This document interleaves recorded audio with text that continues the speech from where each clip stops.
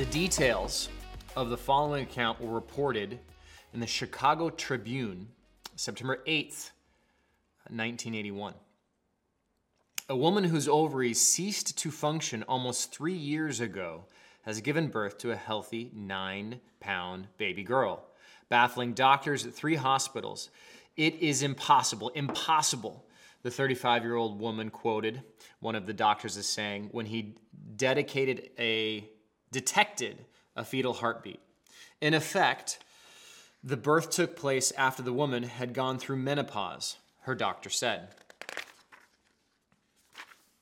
The woman had been diagnosed with premature ovarian failure and was told she did not have to worry about getting pregnant. A further complication was that the woman was on hormone medications to ease the symptoms of menopause. These medications typically serve as effective contraceptives.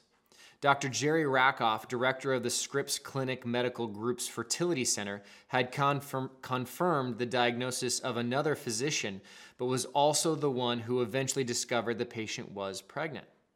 Rakoff said neither he nor Dr. John Williams, the University Hospital physician who delivered the baby on August 18th, had ever heard of birth by a woman with a well-documented case of premature ovarian failure. Rakoff said that there was no medical therapy to reverse premature ovarian failure. He said that he and Williams believe an egg may have been left over after the ovaries shut down.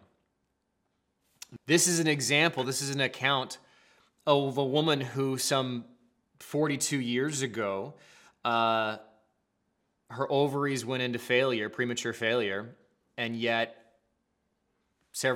after that had happened, she got pregnant.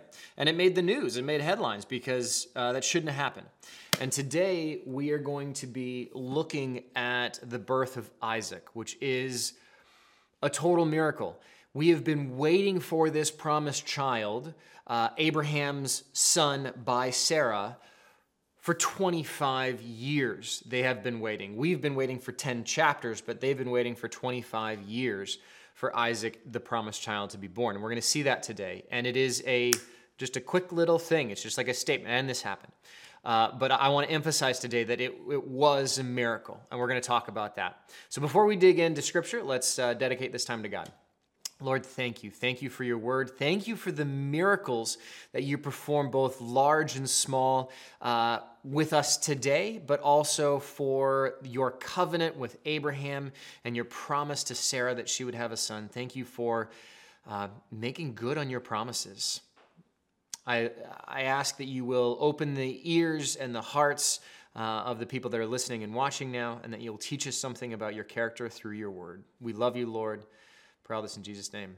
Amen.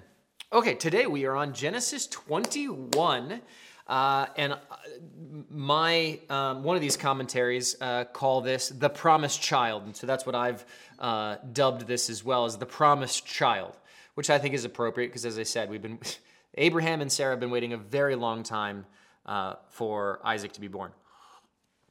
So let's open up to Genesis 21, and we're going to read through verse 7. Now the Lord was gracious to Sarah as he had said, and the Lord did for Sarah what he had promised.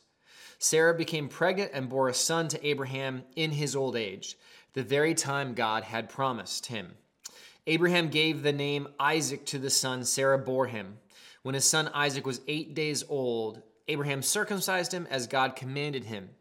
Abraham was 100 years old when his son Isaac was born to him. Sarah said, "God has brought me laughter, and everyone who hears about this will laugh with me." And she added, "Who would have said to Abraham that Sarah will nurse children? Who would have said to Abraham that Sarah would nurse children? Yet I have borne him a son in his old age."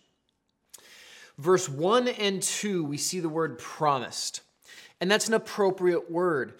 God has been promising Abraham that he is going to have a son, and Abraham has been faithful and believed the Lord.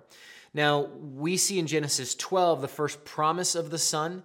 It's not specifically said that you will have a son, but Genesis 12 is where we see the Abrahamic covenant in which God says, I will make you into a mighty nation, meaning you will have many descendants. And then that promise is reaffirmed. And then in the more recent chapters that we've been reading, God literally says, within a year's time, you will have a son, and you will have a son through Sarah. So God has promised, and he has delivered on that promise. Verse 3, he names him Isaac. We've talked about this before. Isaac means he laughs. And that is an appropriate name because both Abraham laughed when he first got the news that Sarah was going to have a son, and Sarah laughed when she got the news. And then further down, we see that God has brought me laughter. Everyone who hears about this will laugh with me. Genesis 17:17 is when God first tells Abraham, and Abraham laughs. Though he still does believe that God is going to provide him with a son, he just laughs out of just like, really? When I'm this old and Sarah, who has gone through menopause and is not able to have children anymore, really? And then in Genesis 18:12, we see Sarah laugh as well out of actual disbelief that it's actually going to happen. And the reason why this is such a big deal is that not only has Sarah gone through menopause, but she was barren from the moment she and Abraham got married. She's been barren her entire life. She's never been able to conceive kids. So it's not even that her ovaries have shut down and are no longer working. It's that they never did before. And we don't know if it's because she wasn't able to produce eggs. We don't know what the medical condition was that made her barren. But those two things truly do make this a miracle. And those are also the reasons why Sarah laughed in disbelief. And the reason why God rebukes her at that moment. But laughter. He laughs. Isaac's name is he laughs. Then in verse 4, when his son Isaac was 8 days old, Abraham circumcised him as God commanded him. If you want to hear a study on circumcision, Genesis 17, those who have been following through, we talked all about circumcision. And the covenant of circumcision is an outward sign of God's covenant to Israel, to Abraham's descendants, to the blessing will be on Israel. And the outward sign is circumcision. And it was specifically said on the 8th day. And Paul was circumcised on the 8th day, Paul. But then also Jesus was circumcised on the 8th day. That's in Luke 2:21. We see that Jesus was also circumcised on the 8th day. In proper custom, it was outlined in the law, both in Genesis as well as Leviticus, that any boy that's born in your household needs to be circumcised on the 8th day. And Isaac was. I want to make a comparison now between two different promised children that are in the Bible.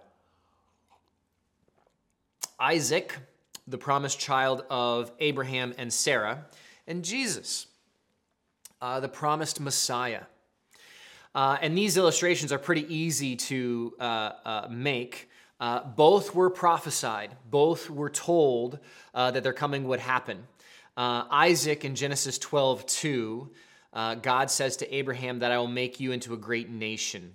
That's 25 years before Isaac is born. His birth is prophesied. Now, as I said before, God doesn't specifically say you are going to have a son, you're going to name him Isaac right then. He just says that you will have many descendants. I will make you into a great nation. Jesus, the prophecy of the coming Messiah, there are hundreds of prophetic scriptures in the Old Testament that point to a coming Messiah. I'm going to hit on Isaiah today, but Isaiah 9:6, for unto us a child is born, unto us a son is given. That was written by Isaiah, the prophet, some 800 years before Jesus would be born.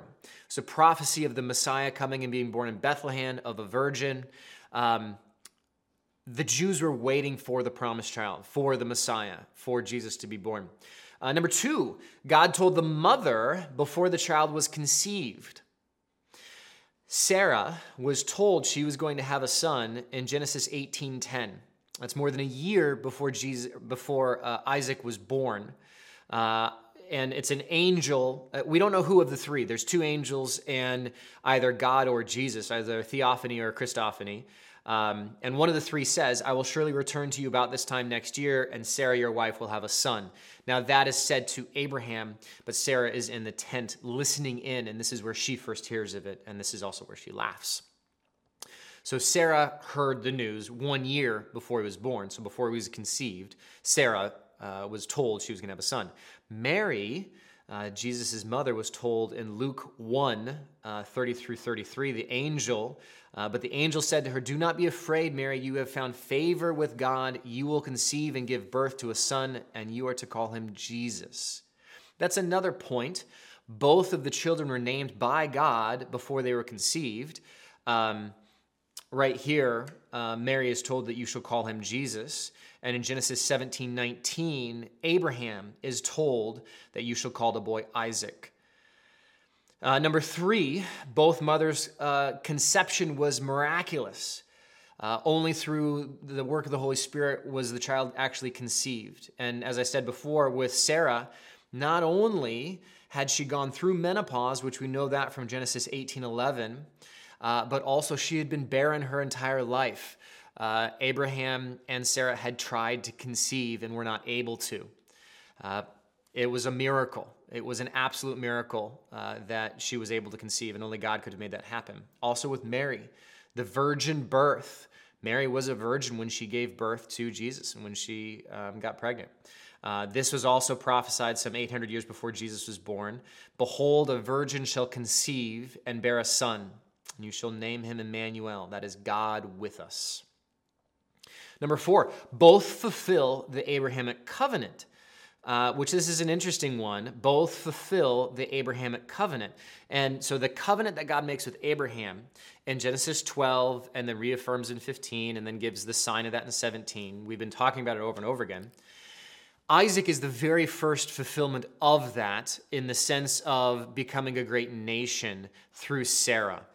But Jesus is the answer, the ultimate answer. Genesis 12:3, all people on earth will be blessed through you. That is Jesus. Jesus was a Jew of Abraham, and that's the reason why Matthew, at the beginning of his gospel, outlines the genealogy all the way dating back through Abraham and David, fulfilling the prophecies of the Messiah.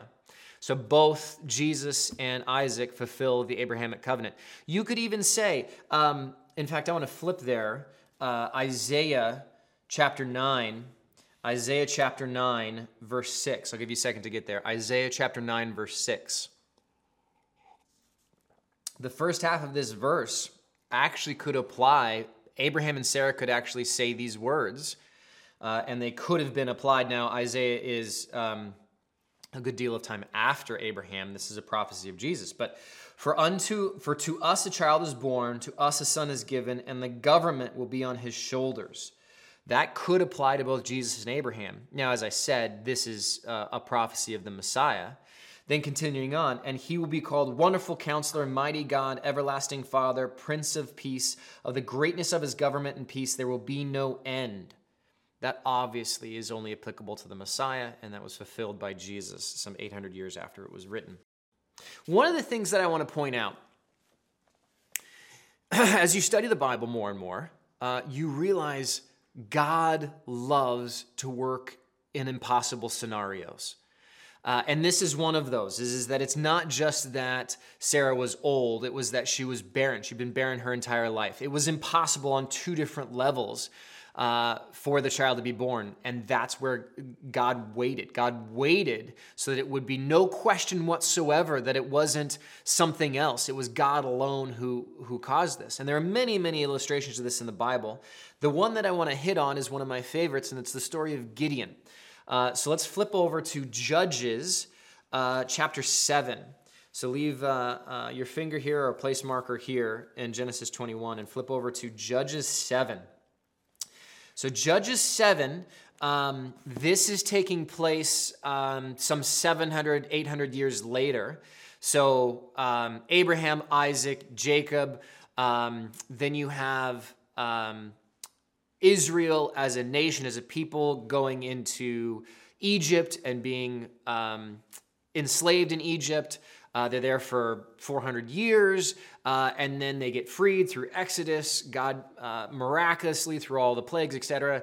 Then the part of the Red Sea, and then they wander around, and then they return to the Promised Land. Now we are in the period of the Judges, and this is where Israel is in the Promised Land. They're in Canaan, but we are seeing the Midianites, the Amalekites, invaders from the east are attacking, and the people of Israel cry out to God because of these invaders from the east, and God raises up Gideon as a judge. And so we pick it up on Judges 7, verse 1. Early in the morning, Jerubbaal, that is Gideon, and all his men camped at the spring of Harod. The camp of Midian was north of them in the valley near the hill of Morah. The Lord said to Gideon, "You have too many men. I cannot deliver Midian into your hands, or Israel would boast against me. My own strength has saved me." So Midian was this mighty army, the soldiers of Midian. In fact, the Bible says, Judges 7:12, the foe was as thick as locusts. Their camels could no more be counted than the sand of the seashore could be counted. It's this horrible host that's come to annihilate Israel. And this is on the eve of battle, so to speak. Gideon is assessing the situation, and God looks out at his military, his army, and says, yeah, you got too many. Now, at this time, and you'll see an explanation if you keep reading on, Gideon has 32,000 soldiers. 32,000 against, we don't know how many. I have no idea how many were with the Midian forces, but their camels were more numerous than the sand of the seashore. Okay, so a lot. I would wager that even at 32,000, Gideon was outnumbered, heavily outnumbered. And God says, no, you have way too many. Picking up on verse 3. Now announce to the army, anyone who trembles with fear may turn back and leave Mount Gilead. So 22,000 men left, while 10,000 remain. So he started with 32, and now he only has 10,000 remaining because 22 left. The Lord said to Gideon, there are still too many men.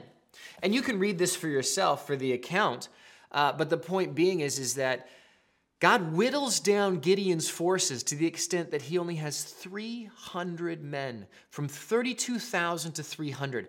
Why? Why does God do this? He says it right here in verse 2, or Israel would boast against me, my own strength has saved me. If they go 32,000 against, let's say it's 50,000, they won the day. They were strong. They were triumphant because of their own strength. They were outnumbered, but they still won. And God says, no. You got to use a lot less than this because I alone am the one who is going to perform a miracle. I am the one who is going to save you from Midian. And the thing that I find so interesting is that my Bible, the heading in my NIV, says Gideon defeats the Midianites. And I have actually crossed out Gideon and put in God. I just think that's funny. The chapter headings are added by men. That they're added way after. They're not inspired. Same thing with the chapter markers and the verses. Those were added after just for ease of use. And this title, Gideon defeats the Midianites, goes straight up against what God's trying to do. Israel would boast against me. My own strength has saved me. Was it Gideon? Was it Gideon that saved him? No, it was God. Little tangent, but I love that story. You can read it on for yourself in Judges 7. God loves to work in the impossible. Okay, let's keep reading. Back in Genesis 21, picking it up on verse 8. The child grew and was weaned, and on the day Isaac was weaned, Abraham held a great feast. But Sarah saw that the son whom Hagar the Egyptian had borne to Abraham was mocking. And she said to Abraham, get rid of that slave woman and her son, for that woman's son will never share in the inheritance with my son Isaac. The matter distressed Abraham greatly, because it concerned his son. But God said to him, do not be distressed about the boy and your slave woman. Listen to whatever Sarah tells you, because it is through Isaac that your offspring will be reckoned. I will make the son of the slave into a nation also, because he is your offspring. Early the next morning, Abraham took some food and a skin of water and gave them to Hagar. He set them on her shoulders and then sent her off with the boy. She went on her way and wandered in the desert of Beer-sheba. When the water and the skin was gone, she put the boy under one of the bushes. Then she went off and sat down about a bow shot away, for she thought, I cannot watch the boy die. And she sat there. She began to sob. God heard the boy crying, and the angel of God called to Hagar from heaven and said to her, What is the matter, Hagar? Do not be afraid. God has heard the boy crying as he lies there. Lift the boy up and take him by the hand, for I will make him into a great nation. Then God opened her eyes, and she saw a well of water. So she went and filled the skin of water and gave the boy a drink. God was with the boy as he grew up. He lived in the desert and became an archer. When he was living in the desert of Paran, his mother got a wife for him from Egypt. We'll pause there and dig into this. Okay, so let's go through this, hitting on a few different points. Verse 8, the child grew up and was weaned. Historians believe that happens somewhere between 2 and 3 years old based on biology of when you wean the child. So it's somewhere between 2 and 3 years old. And on the day Isaac was weaned, Abraham had a great feast. It's at that feast that Sarah witnesses Isaac making fun of his half-brother, Ishmael making fun of his half-brother Isaac. Now, the word I have in my NIV is mocking. I looked up other translations, and you might have laughing, scoffing, making fun of, and those all in of themselves are not that bad. So Sarah's response, get rid of that slave woman and her son, seems rather harsh. But the beauty of the Bible, the best commentary on the Bible, is the Bible. And we have in Galatians 4, the Apostle Paul actually references this exact scene. So why don't we flip there to Galatians chapter 4. I'll give you a second to get there. Galatians 4, verse 28. Galatians 4:28. Now you, brothers and sisters, like Isaac, are children of promise. At that time, the son born according to the flesh persecuted the son born by the power of the Spirit. Now, this is rather cryptic, but it's easy to understand what he's saying here. The son born according to the flesh, that is Ishmael. Born according to the flesh, Sarai thought that she was not able to conceive. And so in order to fulfill the promise, the covenant, the Abrahamic covenant, she was the one who came up with the idea of Abraham using her handmaiden, her slave Hagar, to continue the family line. And as we discussed, that was common for the culture of that day. It's not as crazy as it sounds. But that child was born out of the flesh. Sarah did not wait on the Lord. And Abraham, we don't know if Abraham sought God's counsel in that or not, but Paul here says that as a child born of the flesh, that is Ishmael. The son born according to the flesh is Ishmael. The son born by the power of the Spirit, there's no question, that is Isaac. There's no other way he would have been born. Here we have the word persecuted. So Ishmael persecuted Isaac, and we get that because Paul says it in Galatians 4.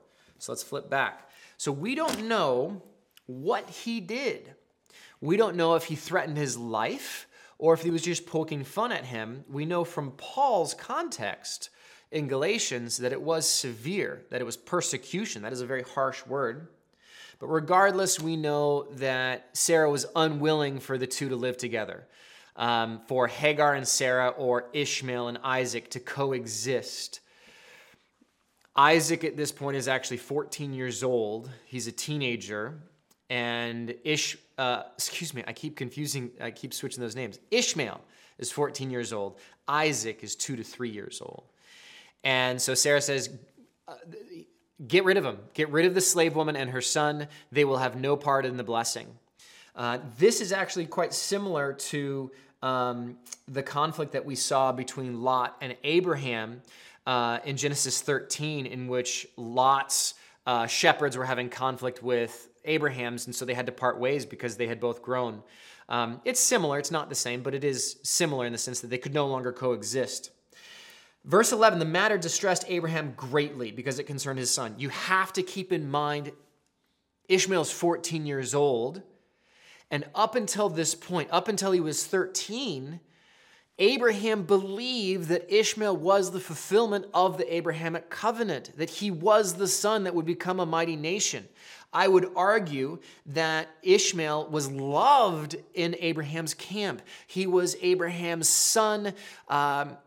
No doubt, as the only child, he was doted on like crazy. And now all of a sudden, he has to make this horrible decision. And it's not until God actually says, God said to him, do not be so distressed about the boy and your slave woman. Listen to whatever Sarah tells you, because it is through Isaac that your offspring will be reckoned. I will make the son of the slave into a nation also, because he is your offspring. And then we have again on verse 18, I will make him into a great nation. We discussed this before. Who are Ishmael's descendants? Those are the Arabs that exist today. The Arab nation look to Ishmael as their father. They are descendants of Abraham, and they as a nation are blessed, as a people group are blessed because of their association with Abraham. And God says that, I will make them into a mighty nation. I will bless them because of that. So Abraham feels this release to be able to follow Sarah's desire to send them away. There's 3 promises that are given, Genesis 16:10, 17:20, and 21:18, all literally say a mighty nation or a great nation that the Arabs would become, the Ishmaelites would become. That's another promise from God that he makes good on. Verse 14 through 16, the boy. Now, this is mentioned several times. Early the next morning, Abraham took some food and gave it to Sarah. He sent them on the shoulders and then set off with the boy. When the water of the skin was gone, she put the boy under one of the bushes. Then she went off and sat down about a bow shot away, for she thought, I cannot watch the boy die. Question for you. When you are picturing this in your head, as Hagar sets the boy under the bushes and walks away, a bow shot away, so she doesn't have to listen to the screaming of the child who is dying from dehydration. How old did you picture the child?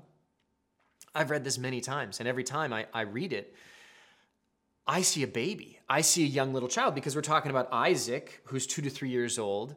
And so in my head, that's what I think. You got to keep in mind, he was 14 years old. He was a young teenager. And I think if you just skim through it really fast, we put that there. But he was a young teenager. But still, he was Abraham's son, and the probably spoiled, probably well taken care of. And just from a biological standpoint, someone who eats well and constantly has water and hasn't experienced a harshness in the same way that a slave would, like Hagar, Ishmael's going to die of dehydration before Hagar does, and that's what's happening here. But God steps in. God steps in. The angel of the Lord, verse 17, God heard the boy crying, and the angel of God called to Hagar from heaven, said to her, what is the matter, Hagar? Do not be afraid. God has heard the boy crying as he lies there. Lift the boy up and take him, for I will make him into a great nation. The angel of God. As we've discussed before, this is, it could be one of 3 things. It could literally just be an angel. It could be God speaking through an angel, or it could be Christ. There are some who believe every time the term the angel of God is actually referring to a Christophany or a pre-incarnate Christ. So it is possible. I don't know. But there's different theories on that. So it could very well have been Christ that said, what is the matter? Do not be afraid. I will make him into a great nation. And then several times there's this whole interaction where God provides. God provides her with water. Ishmael then does not die of dehydration and grows up, becomes an archer. Mom takes care of him, finds a wife for him from her people down in Egypt, and he becomes a mighty nation. Before we go on to verse 22, I want to pause for a moment. This right here, chapter 21, verse 8 through 21, is the first mention of a single mom in history. It is the first account of a single mom. What a harsh situation that Hagar goes through. Step back with me for a second and just put yourself in Hagar's position. She's a slave in Egypt. We do not know if she was born in slavery. Slavery was not simply something that was racial back then. You could become a slave. You could be born into slavery, meaning that your parents were slaves and owned by someone, and then you were born and then you were part of that household. It also could have happened that there was a battle and your village was conquered, and rather than kill you, they made you slaves of the conquering people, which totally could have happened with Pharaoh in Egypt. Then the other option is that it's possible that Hagar's parents were very, very poor and could not afford to keep all of their children alive, so that not all of them starved. They sold her into slavery. All of those are potentials. Not a great start to life. Then we see in Genesis 12 is likely when Hagar is given as a possession to Abraham, this foreigner from the north. She then travels up to Canaan. She is given the assignment of being a handmaiden to the matriarch, to Sarai, this barren woman who can't have children.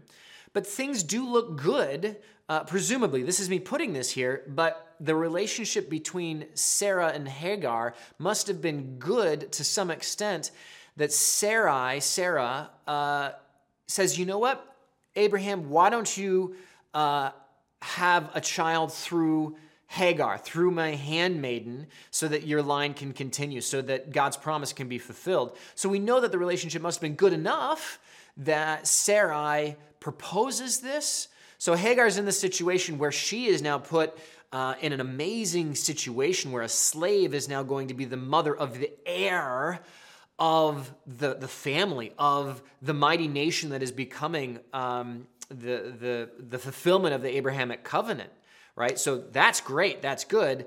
She becomes pregnant. And as soon as she becomes pregnant, her mistress gets bitter and starts mistreating her. And Hagar has enough and she runs away. She runs away and she runs back home. She's on her way back to Egypt, all on her own, no doubt in tears, in a horrible place, pregnant, not knowing what she's going to do. She's a runaway slave. And God appears and says, no, I will take care of you. I will make your family, your son's descendants will be a mighty nation. So she returns and she has the son. She has Ishmael. Then things seem to settle down, right? We don't hear anything about it until Ishmael's 14 years old.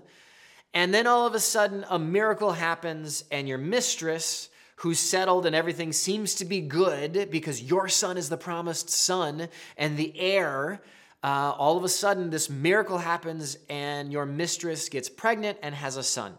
Now the tensions begin again, and she starts to mistreat you again. And we see the child have conflict, right? So your son, your Hagar, your son Ishmael starts to have conflict. He's obviously jealous because Ishmael was the chosen one, the chosen child. Now all of a sudden there's this other son that now is the heir. And so you see conflict happen between your son Ishmael and your mistress's son Isaac. And then your mistress says, this is it, I've had enough, get rid of them. And then this household that you've served for so long gives you this part I don't understand is that Abraham doesn't even give her like a cart and a donkey, a colt or a horse or a camel or anything. Literally gives her what she can carry, a skin of water and provisions that she can carry, and sends her off. This is horrible. What a bad situation that Hagar is put in. And then the same situation that happened before, she's heading south, and God intervenes and protects her and says, I will take care of you. I will take care of you. And we'll come back to this, but this is my takeaway for the single moms that are out there. God's compassion and heart for you is there, is strong. He knows what you're going through.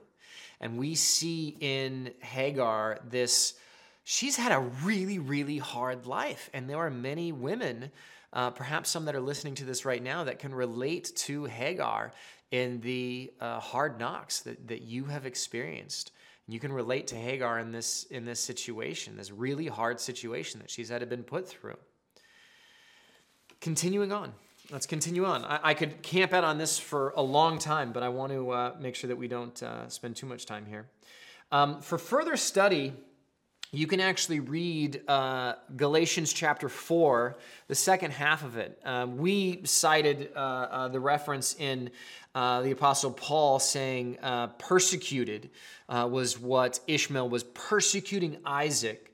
But if you read that whole chunk from verse 21 of chapter 4 through 31 of Galatians, you see the Apostle Paul use an illustration and paint this picture of Hagar being the embodiment of the old covenant, and Sarah being the embodiment of the new covenant, and this juxtaposition between the slave, the being held captive to the law, the old covenant, and that Sarah is representation of the freedom and the new covenant and the blessings of God found in Jesus Christ. You can do that study for yourself, Galatians chapter 4, verse 21 through 31. I suggest you read it and check it out. Okay, Genesis 21, verse 22. At that time, Abimelech and Phicol, the commander of his forces, said to Abraham, God is with you in everything you do.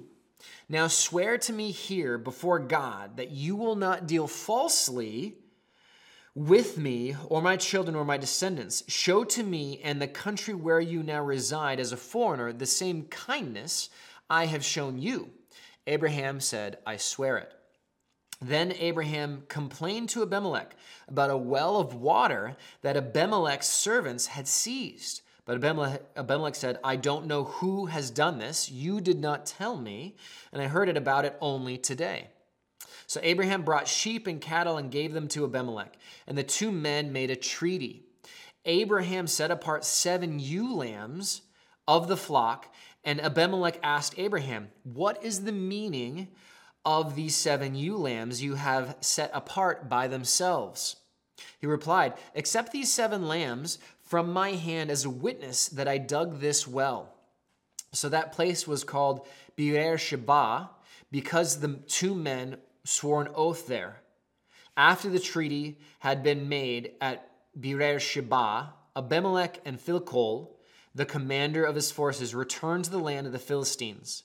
Abraham planted a tamarisk tree in Beer-sheba, and there he called on the name of the Lord, the eternal God. And Abraham stayed in the land of the Philistines for a long time. Okay, let's dig into this. First of all, we see Abimelech question Abraham and his honesty. Why do you think that is? Why on earth would Abimelech have any reason to distrust Abraham? Well, we talked about that in Genesis 20 and Sister Act Part 2, in which Abraham was dishonest and told Abimelech that Sarah was his sister, and because of that, Abimelech and his whole household were not able to have children. and there, I mean, watch last week, we spoke all about it. And Abimelech, thankfully, God intervened on Abraham's behalf and protected the covenant and prevented Abimelech from actually sleeping with Sarah. But it's understandable. Abimelech was very upset at what Abraham had done, understandably so. And then we see him bless Abraham, and now they've been living together for a period, and Abimelech says, make an oath to me, swear it, that you will show me in the country where you now reside as a foreigner the same kindness I have shown you. It's understandable why Abimelech questioned Abraham and wanted an oath. And we see this town, this location. At this point, it's not a town, it's just a spot. Be'er Sheba is named after this covenant, this agreement that King Abimelech has with Abraham. We've discussed it before. Abimelech is just simply a title, same as Pharaoh or Caesar. That likely was not his actual name. That's the same idea of Phicol, Phicol, that's mentioned twice here in these passages. That actually is probably a title similar to commander or lieutenant or something along those lines. Could be the guy's name. We don't know. Now, the significance of the ewe lambs, I didn't know what this meant. A ewe lamb is a young female lamb. So it is a baby sheep, but a female, which means it's more valuable than the males, because the more females you have, you can have one male and multiple females, and your flocks will grow rapidly because they're able to give birth. So it's very valuable. You see here, Abraham, there's a conflict over this well, and Abraham shows good character, being upstanding, and he says, this was my well, your servants have taken possession of it, but he pays him for it. He says, you know what? I'm going to give you the value of these 7 female lambs as a testament to the fact that it is mine and it belongs to me. But here you go. I'm going to make good because you thought it was yours, whatever. We're going to be good. And they then make this oath, this promise. Be'er Sheba is the location of this well. Then the last thing that we're going to hit on is the tamarisk tree. I looked this up, and the tamarisk tree grows well in sand. It is common for that area. It is deciduous. It can grow more than 20 feet tall. This would have been an outstanding resource for shade for the shepherds, but also as a resource for timber, etc. Some cultures considered the tamarisk tree a holy tree. Some see what Abraham does here as a sign of the same idea as building an altar to the Lord, as a call out to God for his provision. And we see God providing, and we see Abraham praising God and planting this tree in tribute to God. So that wraps up chapter 21. We're going to continue next week into 22 as Abraham gets tested. And this is a big test that I don't think many fathers would be able to pass, the test that Abraham goes through. But before we wrap up, there's 2 things that I want to hit on. And the first one is we see in 7 verses a miraculous sign, a miracle. Isaac is born, and I think this is my 5th or 6th time saying this. Sarah was barren. She wasn't able to have children. She's 90 years old. She's gone through menopause. This is not possible, but God works in the impossible. But here's the thing. How often do we see miracles happen on a day-to-day basis, whether they're small or large, and we just pass them off? What I'm getting at is that faith has never come through miracles.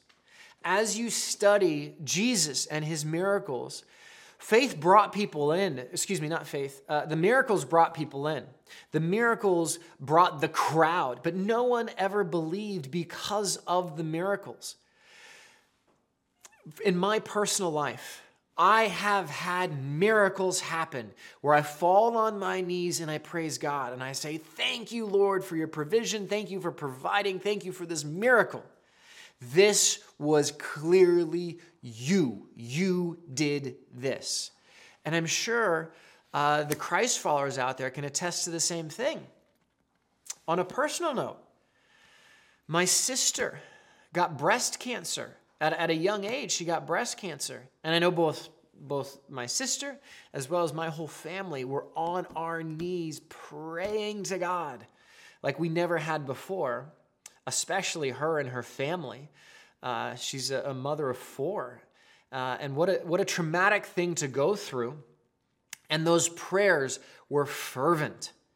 And over a period of time, she went through the process, had a dual vasectomy, went through chemotherapy, went through all of that, lost her hair. There's many, many women who can relate to this. And she still to this day is cancer-free now. And I praise God for that. But the question is, was that a miracle? Was that a miracle? Or was that just science? Was that just modern medicine that healed her body? I would argue that it was a miracle. Whether you see it as a miracle of God engineering science and God giving us the brains to be able to come up with the ways of chemotherapy, etc. But God answered that prayer. I fully believe that.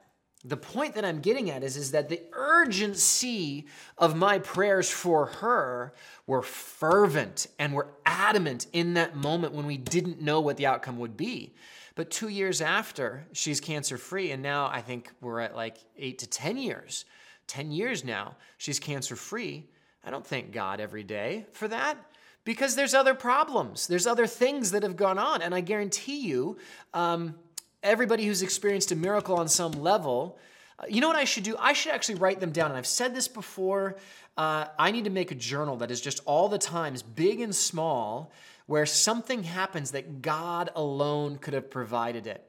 So my takeaway here, just praise God in those moments where a miracle happens. God is so quiet about the miracles. We just see 7 verses for this miracle that happened. And it's just so small and insignificant in the Bible, but it's such a huge thing that happened. The second thing that I want to hit on that is the big takeaway for me in this is God's love for single mothers. You see it here in God's provision for Hagar, who, as I said before, what a tough deal. What a tough deck of cards she was dealt. If you are in a similar situation where you have been dealt a very, very difficult hand, know that God loves you. God is there with you. And God is hearing your cries. And God is going to provide. We are not promised a good life. We are not promised riches and wealth. In fact, it's quite the opposite, is that you are promised that you will be persecuted. If you are a Christ follower and you hold strong on that, you're going to face challenging times. And it is through persecution, it is through challenges that we grow. So going through whatever you're going through, whatever that hard time is, you will be stronger because of it. Take that and take that as some solace of knowing that this life, you will have trouble, but God is with you. And God loves you. And who knows what is going to happen and how God might actually bless people through your sons and daughters that you are sacrificing so much and working so hard for. Being a mother is one of the largest callings, biggest callings, most significant callings that a human can have is to sacrifice for their children. So as we wrap up, in what way can you help a mother that is a single mother or a single father for that matter? Think on that, pray on that. Who do you know that is facing a burden that's stronger than the one that you're facing? And what can you do to be the hands and the feet of God to show God's blessing on that individual? Think on that, pray on that, discuss that as a small group of what can you do to help. Why don't you pray with me? Lord, I pray right now for those mothers, those single mothers and single fathers that are raising children right now on their own and the hardship that they're going through. I pray, Lord, that they will feel your love wrap around them like a warm blanket, like a gigantic hug, that they will feel the security and the knowledge that though they do not know where the finances are going to come from, and they don't know how they're going to endure one more day of whatever it is that they're going through, I pray, Lord, that they will find comfort and solace in you, that you will wrap them up in your love, and that they will get the strength to continue to endure, to invest into those children, to that child that they have, and to sacrifice for that child. Lord, if there is someone who's listening to this right now who's pregnant, who's contemplating different options, who says, there's no way I can endure this. I don't have the means. I don't have the ability. It's not convenient. I simply can't deal with this right now, and is contemplating abortion. I pray, Lord, that you will put it on their heart to realize the outcomes of that are humongous, and that they need to trust in you and your provision for that life, in realizing that you are the God of miracles, and that through this hardship, a miracle can happen. And that though they feel that they can't deal with this and that it's an impossible task, it is possible because of you, because of your love, and because of your provision, that you will provide for whatever needs that they have, and that is your child, and that you are going to bless them, and you're going to bless that child through them. You love us. You especially love your unborn children. Thank you, Lord, for that love. Thank you for this story and this illustration of Hagar, this woman who existed, who went through this so that the moms, the single moms out there, or the would-be moms that are contemplating this decision that shouldn't even be one, that they would be strengthened by Hagar's story, and that they see your provision through that. We love you, Lord, and we thank you, Lord. I pray all this in Jesus' name. Amen. Amen. Thank you, guys. Read ahead as Abraham is called to make an amazing sacrifice by God for this chosen child that he's waited 25 years for. I love you guys. Have a phenomenal week. And we'll see you next time.